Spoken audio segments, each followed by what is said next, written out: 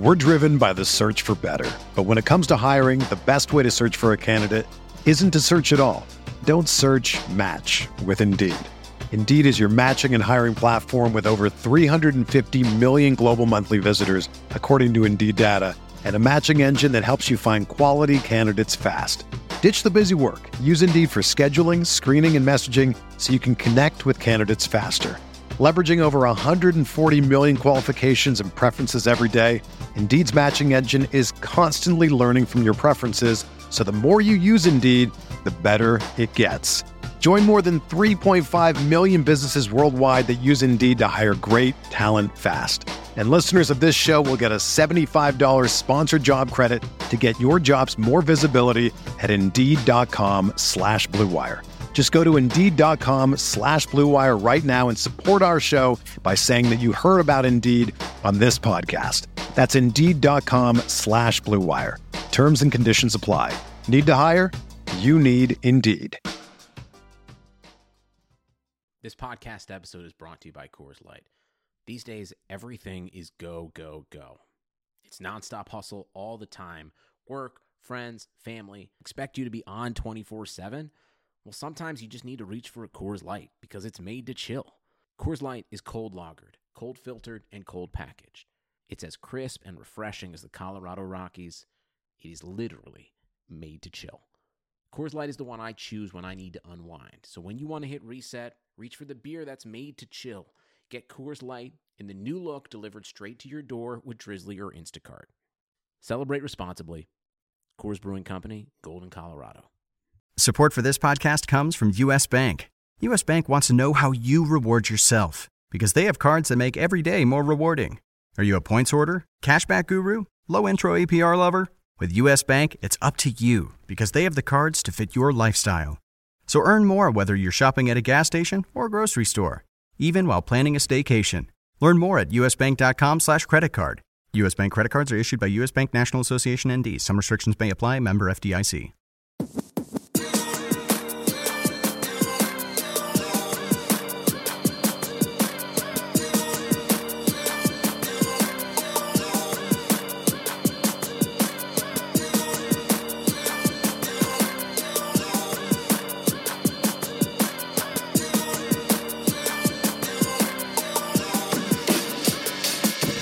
Welcome to the RotoWire Fantasy Football Podcast for Week 16, the day after Week 16. Today is Monday, December 23rd. I'm Jeff Erickson. As always, we are sponsored by Yahoo Fantasy Sports, and today my co-host is Joe Bartel, taking over for Liss. Liss is traveling to England and didn't want to bring his equipment. I can understand that. So, Joe, thank you once again. As always, you've done this all year. You've stepped up when we needed somebody, and you're going to be a busy man today.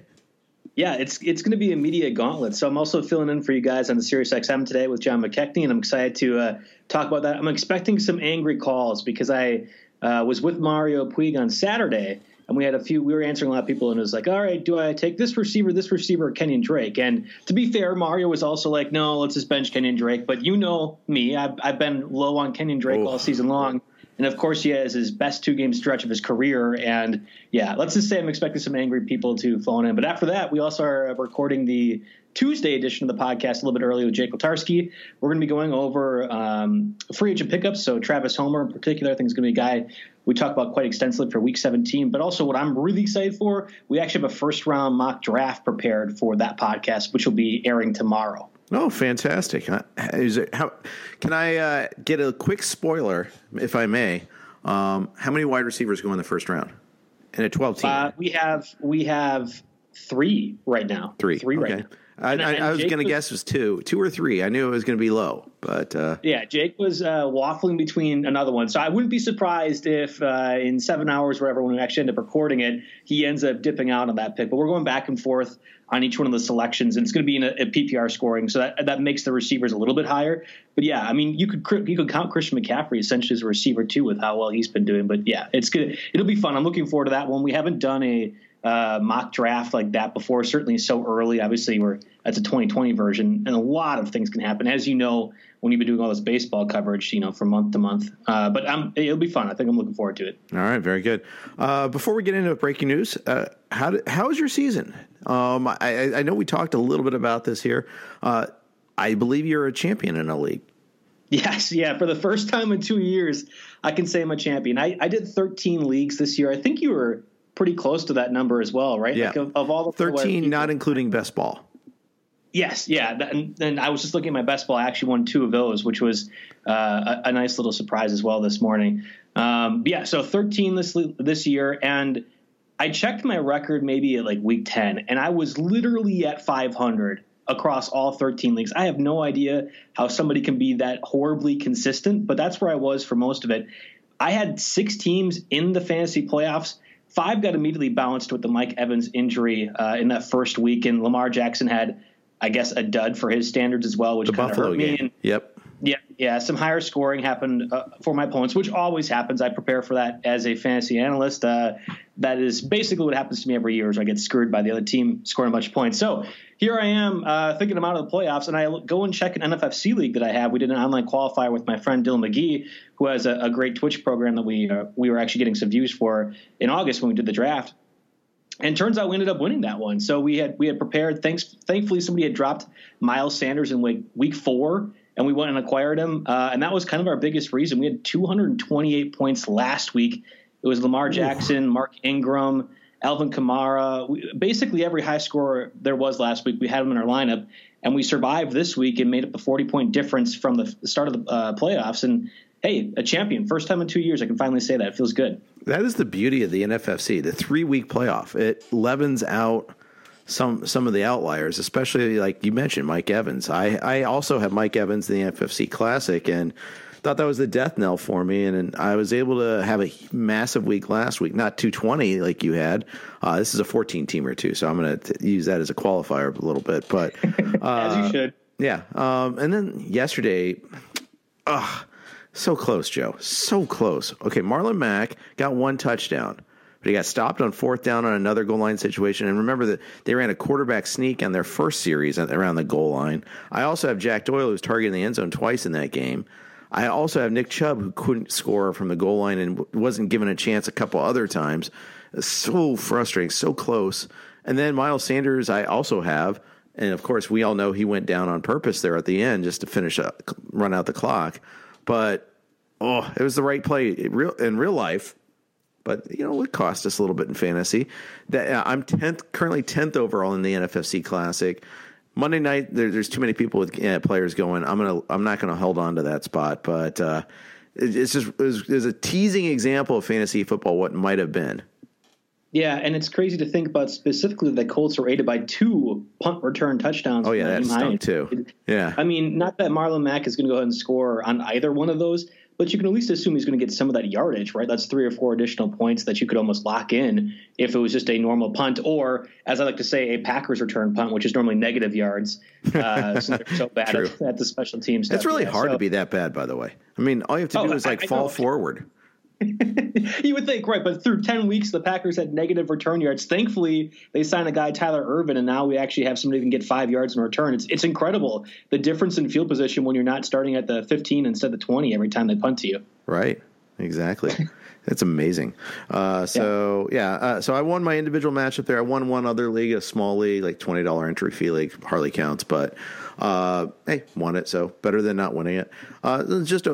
It could have been a really good year. It turned out to be an okay year, and I'm hanging on for dear life in the stake league too. I think I'm still an eater after this week, but last 2 weeks the struggle has been real. Losing Derrick Henry like I did, the nature of how I lost him yesterday. We'll talk about that in a second here.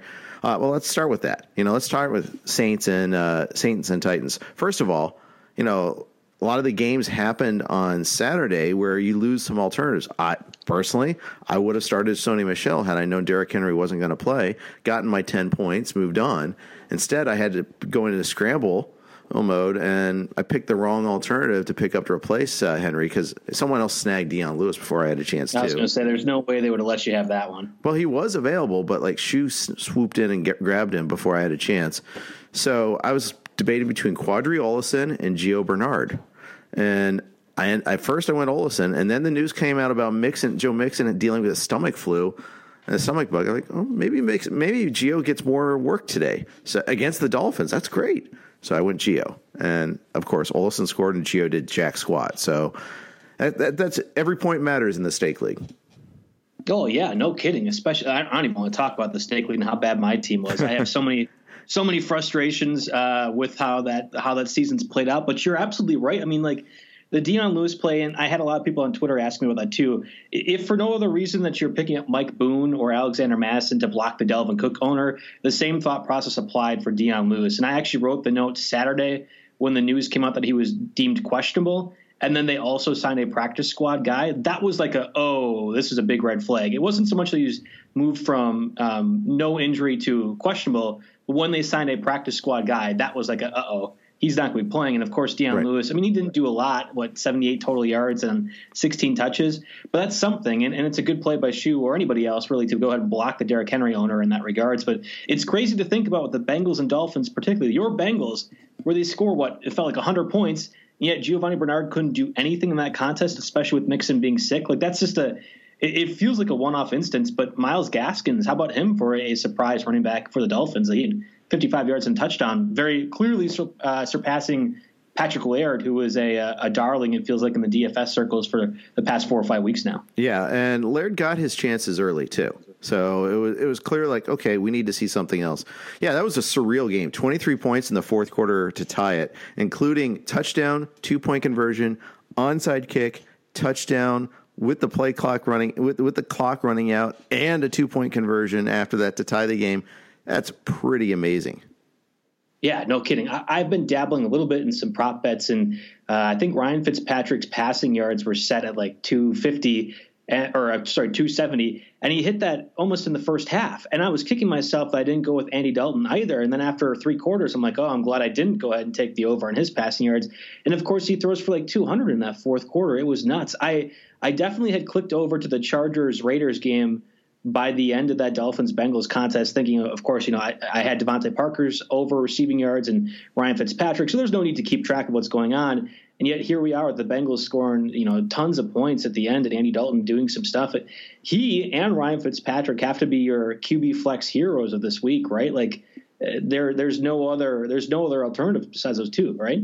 I picked up Andy Dalton in the Stake League and started him over Jacoby Brissett. And for a while, I thought I made the wrong decision, especially after Brissett got the rushing touchdown. But no, that worked out. That was crazy surreal. It's the one thing that did work for me in that league.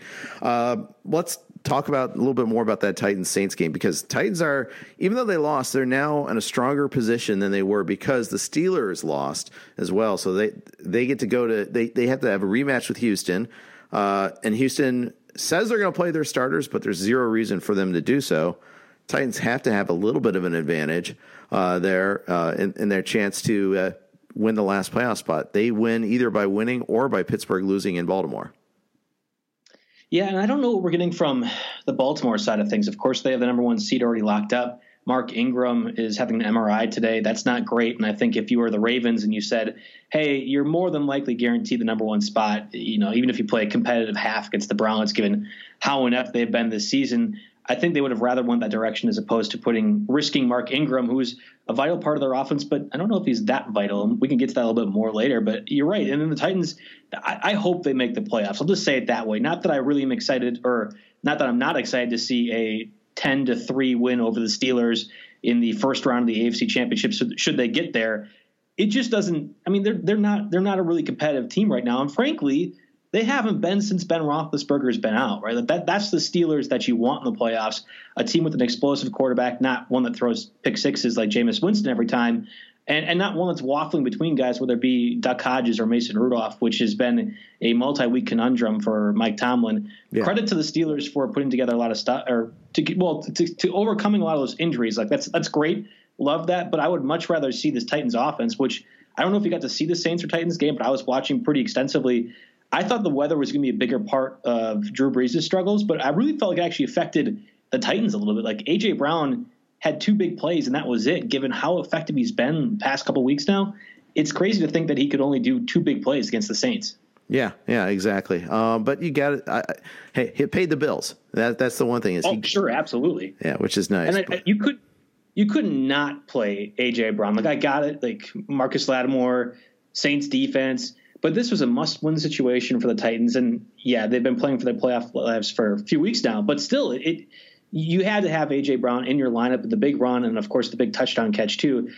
I think I was reading Liss's Week 16 observations, and he was saying Ryan Tannehill will be quarterback 12 in 2020 August drafts. And I thought that was absurd to think about. And then I looked at the numbers a little bit more, and I'm like, oh, you know what? That actually that makes a little bit of sense. But then, okay, compared to this year, Lamar Jackson was QB 12. So can Ryan Tannehill even get close to the floor that Lamar Jackson was going to give you if you assumed he would be a quarterback? No. So I don't know if he is that high of a fantasy asset. But, I mean, again, Tajay Sharp also had an appearance this past week against the Saints too. Right. If they had more weapons besides A.J. Brown or besides Derrick Henry, that is an offense that I think could be really fantasy productive, as we've seen the past 6 or 7 weeks now. Yeah, that's right. And the thing is, the Titans are having all sorts of attrition at wide receiver. Corey Davis left with a possible concussion, as did Khalif Raymond. I mean, that was a horrible play there. Yeah. Horrible hit that wasn't called, by the way. And they were more concerned about whether it was a catch and a fumble than, whether you got knocked the heck out. And you can replace heck with what you want. But that was a terrible no call. I mean, for all the plays we've looked at as questionable hits, you get someone that just gets straight up knocked out on a helmet to helmet, and they don't call that at all. It's crazy. Well, no, see, the shoulder did hit the helmet on that play, from at least the advantage that I saw. Play that I saw. But what I never understand with these rules, and I remember very vividly with Devontae Adams and Danny Trevathan. I think it was a Monday night game or it was a Thursday night game with the Bears, either last year or the year before that. What constitutes allowing the receiver to make a move? Like, at what point are you allowed to just completely Ronnie Lott crush him? And that's where I thought Raymond didn't get a chance to really set himself or protect himself. And you're supposed to be doing that. Like, that's one of the big things the referees are supposed to be looking out for. And that didn't happen. Now, I guess maybe it was a bang play, and I hate when people use that analogy, but there might not be a better way to describe what happened with Raymond there. It wasn't a head-to-head, but it was definitely a shoulder to the head. And you're right, he was just completely knocked out. And I also hate when turnovers happen due to injury, when you see somebody tear their ACL and then they grab their knee and drop the ball. I guess you should, as a football player, power through, quote unquote, that kind of injury. I hate that, though. Like, you can't. It's realistic to expect your player to do that, and I hate when that happens. But you can't have it like soccer where you're just faking injuries and then, I can just drop the ball or whatever else. So it can't go both ways. I understand about that. In that same game, Alvin Kamara got 11 for 80, 2 touchdowns, 6 for 30 in receiving as well. And this is the Alvin Kamara you paid for. Yeah, and that's who I actually did pay for in that NFFC league that we talked about that one. That was our high pick. It was either Kamara or McCaffrey. And I can't help but think about Stake League once again, given how dismal I was this year. Do you remember when Christian McCaffrey was on the Stake League board and he was up to like $55 or $56, and then the bid got messed up or something, and then Liz said, this is a standard scoring league, and he went down $14 on that transaction? I don't remember it going down that much, but I do remember it being cheaper than it should have been. Yeah. It's just it's frustrating to think about. I was in on McCaffrey to start with, and Liz's comment definitely scared me off, and I'm embarrassed to say that now. And you look at Kamara too, right? Like that's you were not expecting a McCaffrey type of season for Kamara, but you're expecting a little bit more than 3 or 4 touchdowns and maybe a little bit over 12,000 or 1,200 combined yards. Like that's Austin Eckler territory. And Eckler was going 5 or 6 rounds later, and yet Here we are. It's great to see him do well this week, but we could have used that. Weeks 1 through 15. Yeah, no kidding. He had 2 other huge games. He had the Seattle game, which was huge, and one other huge game, I guess, and 2 others where he kind of contributed good sized numbers. But yeah, the lack of scoring is what was a real killer, and a lot of that is just the way the Saints run the ball. I mean, the way they throw the ball in the red zone, and they throw to their tight ends, they throw to Taysom Hill. Michael Thomas got his. Yeah, I was going up against Michael Thomas in the NFFC, and at one point my game was a little bit closer, and he had that catch And then it was ruled not a touchdown. I'm like, okay, thank goodness. And then he gets one more catch for the touchdown. I'm like, oh, so that's even worse. He got an extra point against me because of that. Fine. Okay, great. But it was illustrative that, okay, they weren't handing the ball off at the 1 that time. Kamara had already gotten his by then, so, his owners were probably pretty happy. Yeah. So a lot of things going on in that game that were pretty wild. Before we move on, quick note from our sponsors at Armchair Quarterback. Armchair Quarterback is a real-time game where you predict the next play during a live football broadcast. You know what the next play is going to be, predict it and earn points, climb the leaderboard, and increase your chances to win tickets and other prizes. It's the perfect way to make watching games more exciting. We have a special league for all RotoWire subscribers, and we'll be posting a leaderboard online and mentioning them here. You can also form your own league with your fantasy friends. The full schedule and game information is available at armchairquarterback.com. Armchair Quarterback, make every game bigger. There were a couple of disaster games out there, none bigger than Seattle losing at home to Arizona, and it wasn't especially close, Joe. No, absolutely not. And I think the Chris Carson injury might have impacted things. I was talking with Harry Thompson, one of our tech guys at the office, and also a really good fantasy player. He's in the fantasy championships right now with your maybe not mortal enemy, but Shu is right there up there for you. And they both made to the Vegas championships. He had Chris Carson, and Carson did fine in that first quarter. I wonder what could have been if he was healthy the entire time. Not saying that the Seahawks, how bad they played, would have won, but I think it would have changed the outcome a little bit because Travis Homer very clearly is not nearly as effective as what they need him to be in that Seattle offense. And it was surprising to me not see Golden Tate, not see Tyler Lockett or DK Metcalf do anything. Like we knew the tight ends, Jacob Hollister was going to do some stuff, but it was surprising, especially with Carson out, having your third string running back in there, taking the majority of the snaps, and you couldn't have Lockett or Metcalf do anything in terms of receiving. That was an embarrassing performance from that offense, in my opinion. Yeah, I really don't understand what happened. Lockett got 8 targets, but only 1 catch for 12 yards. Metcalf had a bagel. I mean, that's amazing. And it was only 1 target. I don't understand that, Joe. I have no idea either. Mario and I talked on Saturday for SiriusXM, and he was saying if ever there was a receiver that would match up well with Patrick Peterson, and we know Patrick Peterson may be one of the best cornerbacks of all time, but he's kind of fallen off a little bit lately. Not Xavier Rhodes fallen off, but he's not all of the Patrick Peterson we know him to be. If there's a guy that Peterson would match up with, it was Metcalf. And I was like, no. They're going to pass the ball. It's the Arizona secondary. The Seahawks need to win this game. There's going to be a lot of offense involved. And there was from Kenyon Drake and nobody else. It just was weird to see. And for somebody that is obviously a huge Russell Wilson fan, we're based here in Madison, Wisconsin, so it's almost like by birthright that we have to be Russell Wilson fans. It was really weird to see him do nothing. Nothing at all. Nothing. And Lockett getting as many targets as he did. Again, Hollister did some stuff. That's fine. Tight ends are, gods against the Cardinals defense. We get that now. It's been for 2 or 3 years, not games that we've seen that happen.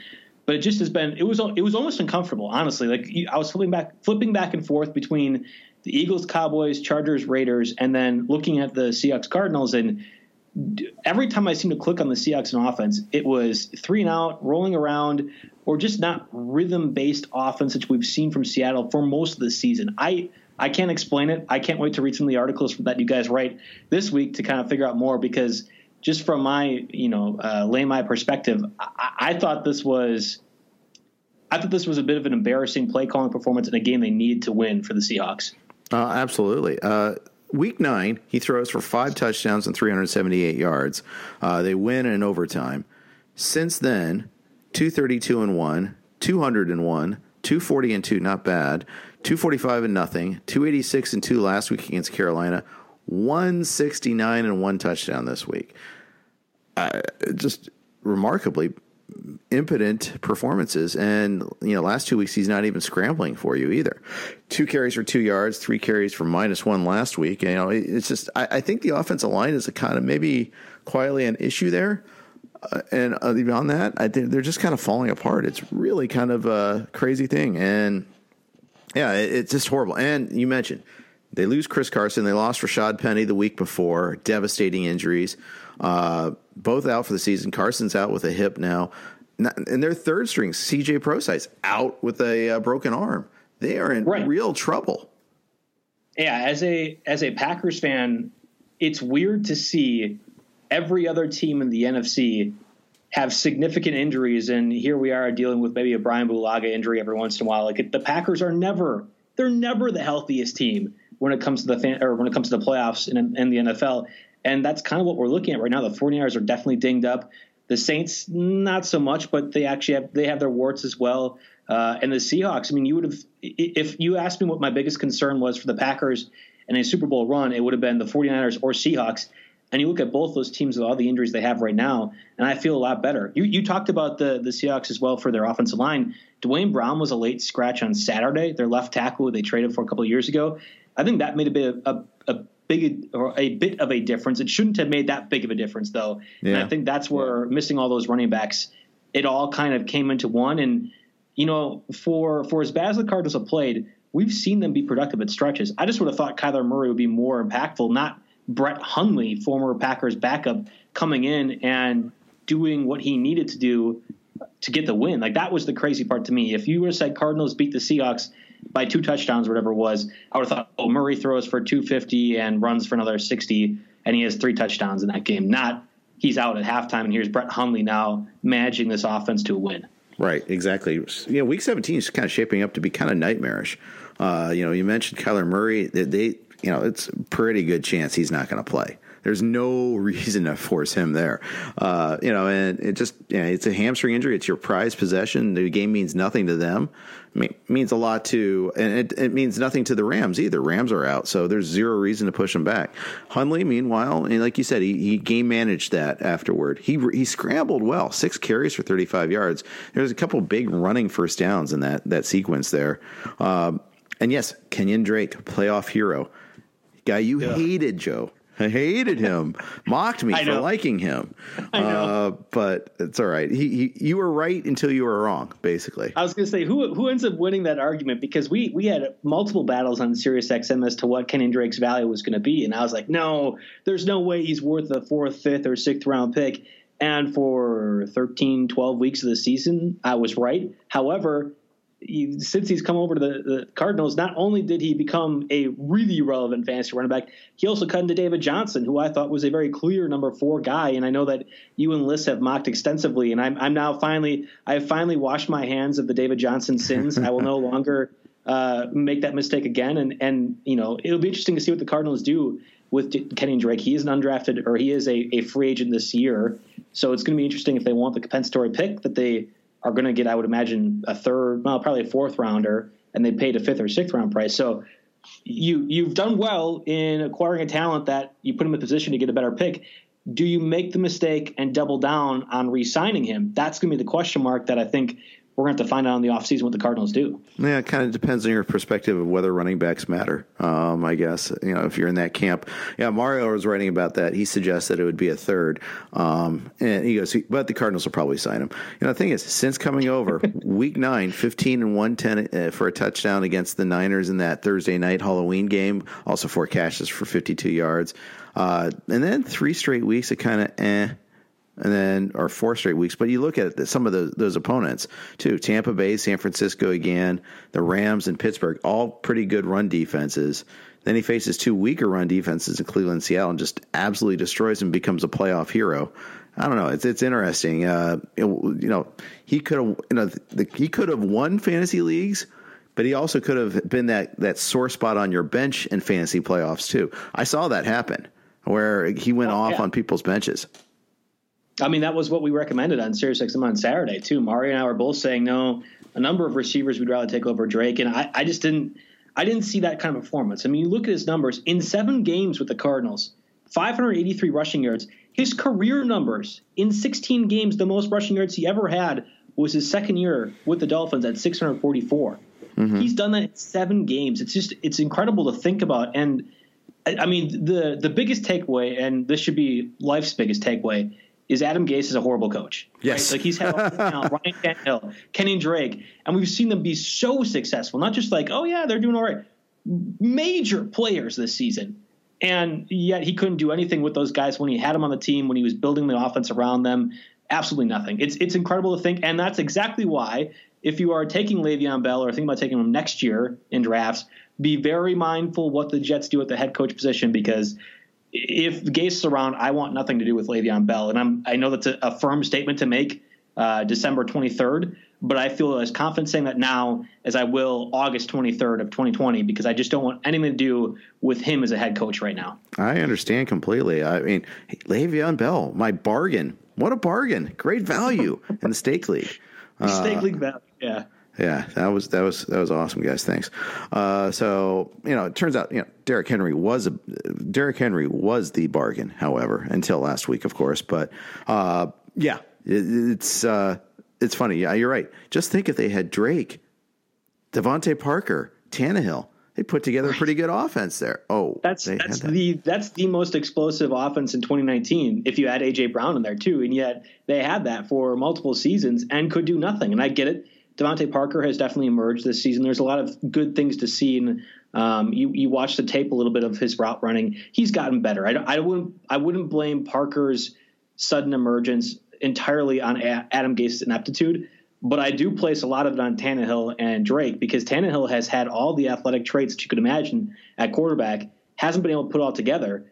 And here we are now with him doing some crazy things. To me, it actually reminds me of Mitchell Trubisky a little bit. Like, I know that we're all on board with the Bears head coach and how great he's going to be. Matt Nagy, oh yeah, he's this godsend for the Bears. He's doing some creative things on offense. I don't know if you watched much of that game last night, but that was bad, ugly, and disgusting. And part of it's on Trubisky, but I think a lot of part of it, or at least some part of it, should also be on Nagy for the play calling. Like, I went to that Bears-Packers game this past week, before this. That Trubisky had some good throws. He was athletic, moving around in the pocket. Why did it take 14 games into the season for them to be like, oh yeah, Trubisky can do things out of the pocket. That's where he's most best. Like, why don't we move the offense around that? I don't get that. I don't think we'll ever get that. And it's going to be one of the more underrated questions that won't be answered from the 2019 season. Why they didn't use Trubisky as a mobile quarterback more. I think the Bears offense would have been better. And it's a confidence and rhythm thing if he starts doing that earlier in the season as opposed to week 15, week 14. And maybe that makes a difference for Chicago's postseason aspirations. I don't know. Yeah, you're singing to the choir as far as the Bears fans I know. Bennett Carroll, our producer on Sirius and XM, a huge Bears fan, and he has similar views on Nagy. I mean, even Trubisky himself after the Packer game, they were debating, we should have had more rollouts. And the thing is, Trubisky's value had recovered quite a bit in the last few weeks, and then there was a big backslide last night. But I think some of that is also on the the Chiefs actually being a legit defense. What do you think about that? No. I'm right there with you. And I'm still concerned, and maybe this is just me having watched football now for very extensive for the last 20 years. Probably it's an exaggeration. We could say 15 years, and that's an educated watching of football. And just knowing who the Patriots are and what they are in the postseason in particular, it's hard for me to ever assume they're going to lose. Just because history says they won't. They never lose in the postseason, despite all of us begging, pleading the football gods that they will lose. It doesn't happen very often. I think the Ravens present the biggest problem for the Patriots. I just feel like Bill Belichick can scheme things effectively enough to handle the Chiefs' offense. And what handling means is still probably Mahomes throwing for 270 yards and 2 touchdowns. But I just get concerned as to what Bill Belichick can do. I have the utmost respect for him as a coach and a game caller to mitigate or take away what Mahomes' strengths are. And it's basically like a steroid version of Trubisky, right? Like, he's great outside of the pocket. He can make some crazy plays. He also has an incredible arm, and he has significantly better weapons, speed in particular. But the Patriots kind of have a lot of things to counter that, right? Stephon Gilmore is literally a shutdown machine. We saw it with John Brown this past week, save for a touchdown. And I don't know. I'm worried that the Patriots Chiefs there to square off again. Bill Belichick knows what to do against Mahomes, and even if they have a defense, they can do enough offensively to the Patriots that can get 17 points, and that's all they need. Yeah, that's right. And the Chiefs did win in Foxborough. They kind of saw that. Mahomes went 283 and 1 touchdown, but it wasn't pretty. They had one really nice pass to Mecole Hardman. They had that gimmicky play that worked really well for the Kelsey rushing touchdown. And the Pats offense struggles were this real story in that. They seem to fix a few things against the Bills this past week. Brady looked actually kind of quietly good. It's almost like taking away Edelman in a way forced him to use his young receivers a little bit more, and it might have opened up a few things that they didn't have in the past. Yeah, that's what I'm saying. Again, we saw this game, the Patriots Chiefs 3 weeks ago, and Brady wasn't the same guy. But whatever the reason, and maybe I'm just like overly pessimistic about the Patriots given what we've seen the past couple of years. I just don't know how, when it comes postseason time, somebody really knows how to game plan for Belichick. Not that he's like not trying during the regular season, but what the Patriots do in the postseason is significantly different than what they do in the regular season. We've seen it now for 3 or 4 or 5 seasons where like, oh man, the sky's falling down. Patriots don't look very good. And here it is against the Bills defense, which was one of the best, if not the best in the NFL. Oh, he throws for 270 and a touchdown, despite really having his best receiver and only receiver being severely limited and missing time during the game. It just is I need to see them lose before I can really believe it's going to happen. Is that fair to say?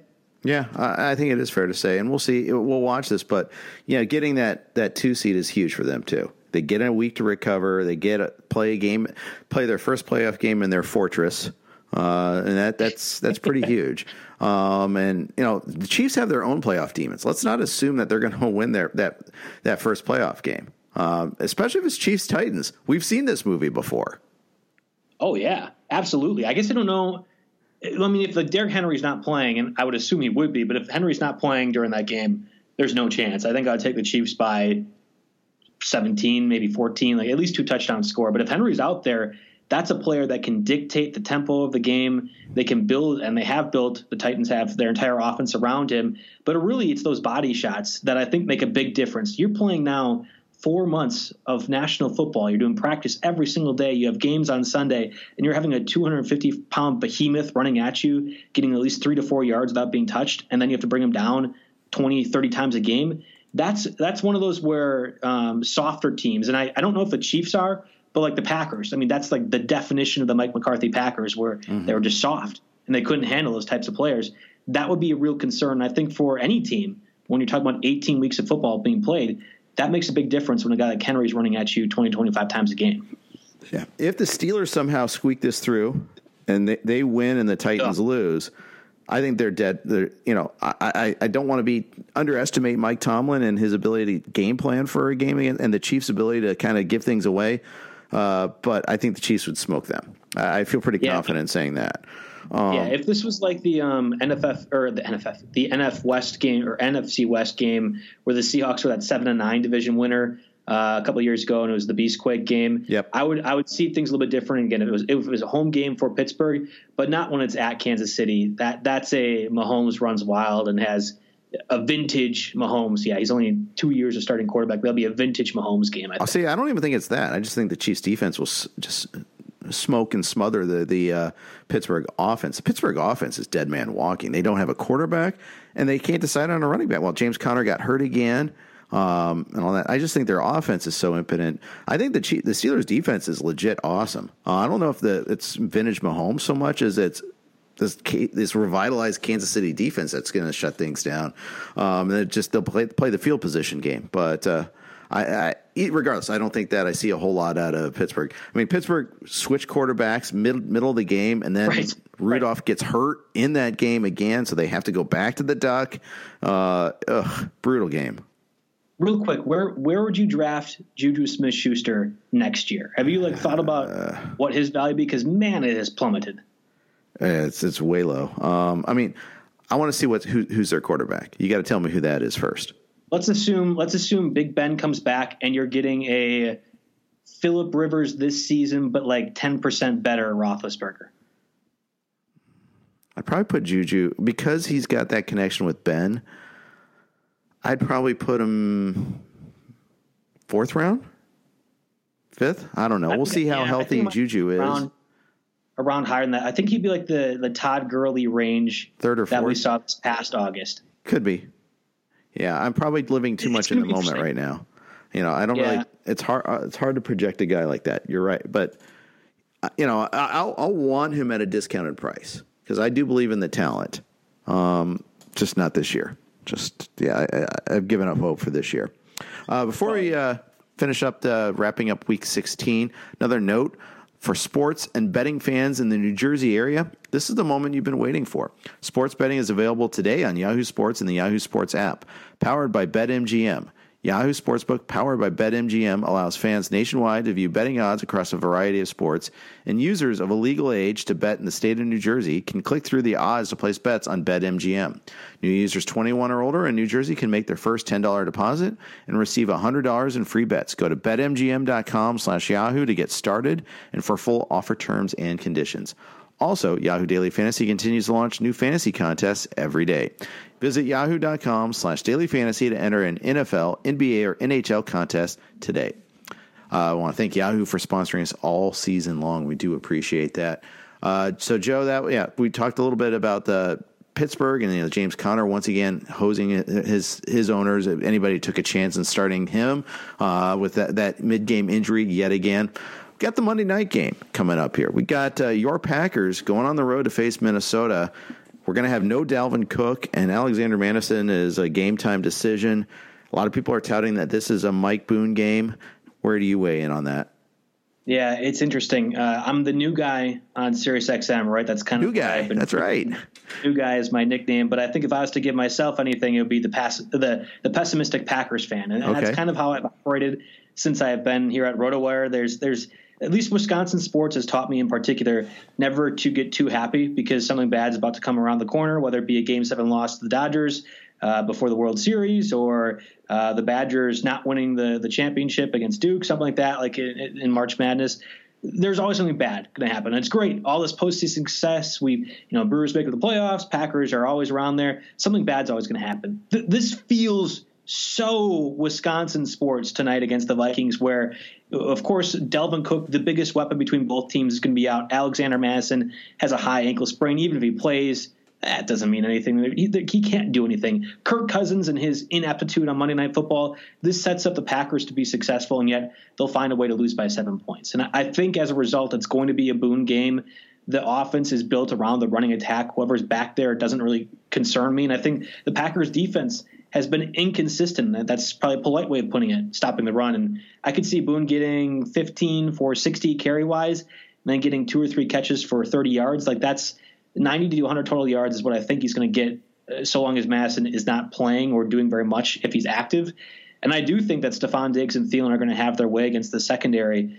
Kirk Cousins is going to get his first win on Monday night, and it'll be a hugely important game. Like, if the Packers win this, you have a chance at not even getting the number 2 seed, but the 1 seed. Like, it's right there with what we saw at the 49ers on Saturday and the Saints even against the Titans.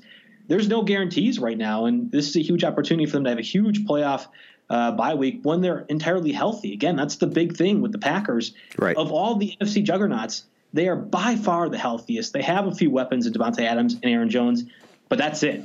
What can Zadarius Smith and Preston Smith do? That'll be the big question against Kirk Cousins, and I'm not optimistic, so I'm thinking the Vikings end up walking away with this one. That's the funny thing is I actually think when everybody is healthy that Minnesota might be a slightly better team than the Packers.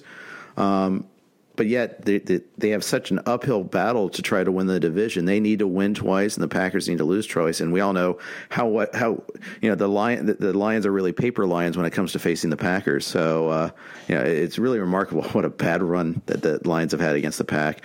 It's such a huge uphill battle for Minnesota that they could, they should be resting anybody that's possibly hurt because they're pretty much locked into their position. I don't think the Packers are losing the Lions either. I'm right there with you. Despite what Booker McFarland might complain about with that Monday night game, I'm glad that he won't be announcing next Sunday's contest against the Lions. You're right, though. It is a tough one, and I was, I'm eating crow now still today. I thought for certain with the most important game of the Vikings season, Monday Night Football at Minnesota, there was absolutely no way Dalvin Cook was not going to play in that game. And I got it. Adam Schefter was tweeting about it on Tuesday. Oh, he could be out for the next 2 weeks. And I'm like, there's no way. There's absolutely no way. But here we are now, Monday, December 23rd, talking about the Vikings missing their star running back, their biggest and most important player on that offense, perhaps on that team. And yet I still feel like the Vikings are going to win. And it goes back to, well, for me, I think the biggest concern is at Minnesota. Like, if this is at Lambeau, I feel a little bit more comfortable. They can control the crowd. But when it's in that dome and how loud they get, and Aaron Rodgers' struggles in particular in that new place, it's hard for me to assume that receiving core can really do enough things. I get it. Xavier Rhodes is super bad, but the receiving core for the Packers is even worse since Devontae Adams. And I don't see how they can take advantage of it in that environment in particular. Yeah, exactly. I'm with you on that. I am predicting that the Vikes are going to win 27-21. I just think they find a way. We'll see about Mike Boone. Everybody, fantasy Twitter loves Mike Boone, loves him. He had a great pro day at Cincinnati, but he doesn't have draft pedigree. The Vikings went and spent a third-round pick on Madison this year. If he was so great, if he's such a great athlete, why did they spend a third-round pick on his replacement? To be the backup to Cook. But Boone looked great in the preseason this year. He's got these measurables. Now, can he turn that into production? Yeah, that's going to be the big key for today's game. And again, if Madison is playing, I'm not really concerned about it. Like, there's only so much you can do with a high ankle sprain. I just don't see how he can be effective. But a guy like Amir Abdullah or C.J. Ham, I think, do enough to take away from Mike Boone's production that he isn't this automatic flex or running back 2 play that you might have assumed on Saturday as soon as Dalvin Cook was ruled out. Like, I don't think he's getting that, but I do think he's getting 80 to 90 total yards, which I guess is enough to be a flex play, but it's going to be an uneasy one. If he falls in the end zone, that's kind of what you're looking for, because I think he has the real opportunity to, and they're going to move the ball enough. I have Vikings 24-17, and I disagree with you a little bit. I do think the Packers, both teams completely healthy, are good enough to beat the Vikings, but if they play 10 times in a season, I think the Packers win 5 and the Vikings win 5. Like, it's not going to be much close. more. I don't think we're that far off in our perceptions, to be honest with you. Like I said, I think they're slightly better. If they played 100 times, I think it'd be like 51-49. Yeah. So I think I'm right there with you on that one. Yeah. So there you have it. Okay, very good. Before we sign off, any closing thoughts on Week 16? Anything else that caught your eye? Jake and I will talk about it today, and of course on the Tuesday podcast. With all these injuries going on, and I hope that you're not playing a Week 17 championship, but sometimes there's some stupid people out there that have designated their leagues that way, and you're gonna have to deal with a lot of stuff like Kyler Murray, Chris Carson. There's some major injuries that Mark are Ingram on top of the Mike Evans and Chris Godwin's. Yeah, Mark Ingram too. Like, there's a lot of injuries that have happened over the last 3 weeks. So being diligent on the waiver wire is going to be a huge thing to do. And I know there's going to be a lot of different options to pick from. We're going to have to do our best to kind of sort through that stuff. But a guy like Travis Homer with an important game for the Seahawks makes a lot of sense for me as one of the top pickups. And I'm going to be interested to see just how well he does next week, because I think not that you can be a league winner in 1 week. Like, you can't designate those players. Lamar Jackson, Chris McCaffrey, those are league winners. But I think Travis Homer could do enough to make a difference in your championship game should you be playing stupidly on Week 17. Yeah, right. And we have, sometimes total points matter. Sometimes you have side bets, things like that. Sure. But it's going to be difficult. The Ravens, they have all the incentive to rest all their starters. We know Ingram's not going to play. It's almost certain with his calf injury. There's no reason to rush him back. And they might want to see a little bit more out of Justice Hill. They might want to see a little bit more out of Gus Edwards, who's averaging over 5 yards a carry in his NFL career. You can see that, but they probably don't want to play Jackson next week. The NFC, on the other hand, everybody's battling for that 1 seed. It means everything. So that's the difference. The one thing you might see is, say if the Packers do win tonight, then Minnesota has all the reason to shut down everybody because they've clinched the playoff spot and they can't jockey for a better position. So that's the one that team that doesn't have any incentive to play for anything. Everybody else, they're battling. The other guys I would mention are the record setters. So we already have Michael Thomas. He was going to get that record regardless. After Week 10, we knew that was a first certainty. How about Christian McCaffrey getting over 1,000 receiving yards? Yeah. And Austin Eckler only needing I think 80 or something like that to get over 1,000 receiving yards too. I think those guys, especially when the teams don't matter like the Chargers and Panthers, force feeding your studs to get those extra little things to add to the resume. Those are other things I look for in Week 17 that could be a big benefit. Now, you're not going to be not playing Christian McCaffrey or, frankly, Austin Eckler. But I think if you're I don't know what they're going to do, just those guys that could set a record or have career seasons or whatever else, I think it's fair to say that the teams are going to do their best to get those marks if they're completely out of playoff contention. Yeah, McCaffrey needs 67 receiving yards against New Orleans. Not a sure thing, especially if New Orleans is trying, which they will be. I'll take the over. I'll take the over easy on that one. Yeah, I mean, he had 15 targets yesterday, 15 catches yesterday. Exactly, with Will Grier. Yeah, there's no way Christian McCaffrey does not get 67 receiving yards. I'll put my my new guy name on it right now that McCaffrey gets over 67 receiving yards next Sunday. One ill-timed helmet to the hip, dude. That's all it takes. But and the thing is, Will Grier is terrible. I think we saw that. Carolina is terrible. They've given up, except for McCaffrey. So yeah, and then speaking of Carolina, I know you had to go to do Sirius XM, so we'll get you off after that. But DJ Moore is another one we'll be watching. That destroyed me, by the way. That really, really hurt me. The early concussion. That was a game where going up with the Colts with no Kenny Moore. That was projected to be a pretty decent matchup. Obviously, didn't happen. Yeah, I missed that one when I was going through and reading everything else. I was low on DJ Moore to begin with. I just didn't know what Will Grier was going to do as a quarterback. I'm super in on DJ Moore as a talent. He and Curtis Samuel, I think, are sneakily one of the better receiving duos that we have in the NFL. And if you have a competent quarterback, and at this point, I don't even think Cam Newton is a competent quarterback in his career, but if you have one of those, I think you're going to see both Samuel and Moore be complete breakouts. Moore already kind of had his breakout season this year, but those guys are really good. I just don't think Will Grier is anywhere close to an NFL talent at the quarterback position. And I was concerned about what he could do. So I'm glad. Well, I guess, I was recommending a few people to bench DJ Moore on SiriusXM and on Twitter and the radio hits I did last week. So, I'm glad that advice kind of carried through. I wish it wouldn't have happened due to a concussion, though. Like, it just, right. That always leaves a sour taste when it's an injury that's a result of that. Absolutely. I hear you on that. I think what Kyle Allen and Will Grier did is make everybody appreciate what a healthy Cam is like. So we'll see. We're going to sign off on that note. I want to thank Yahoo Fantasy Sports for sponsoring us. Joe, thank you for doing this, and good luck on your other media ventures today.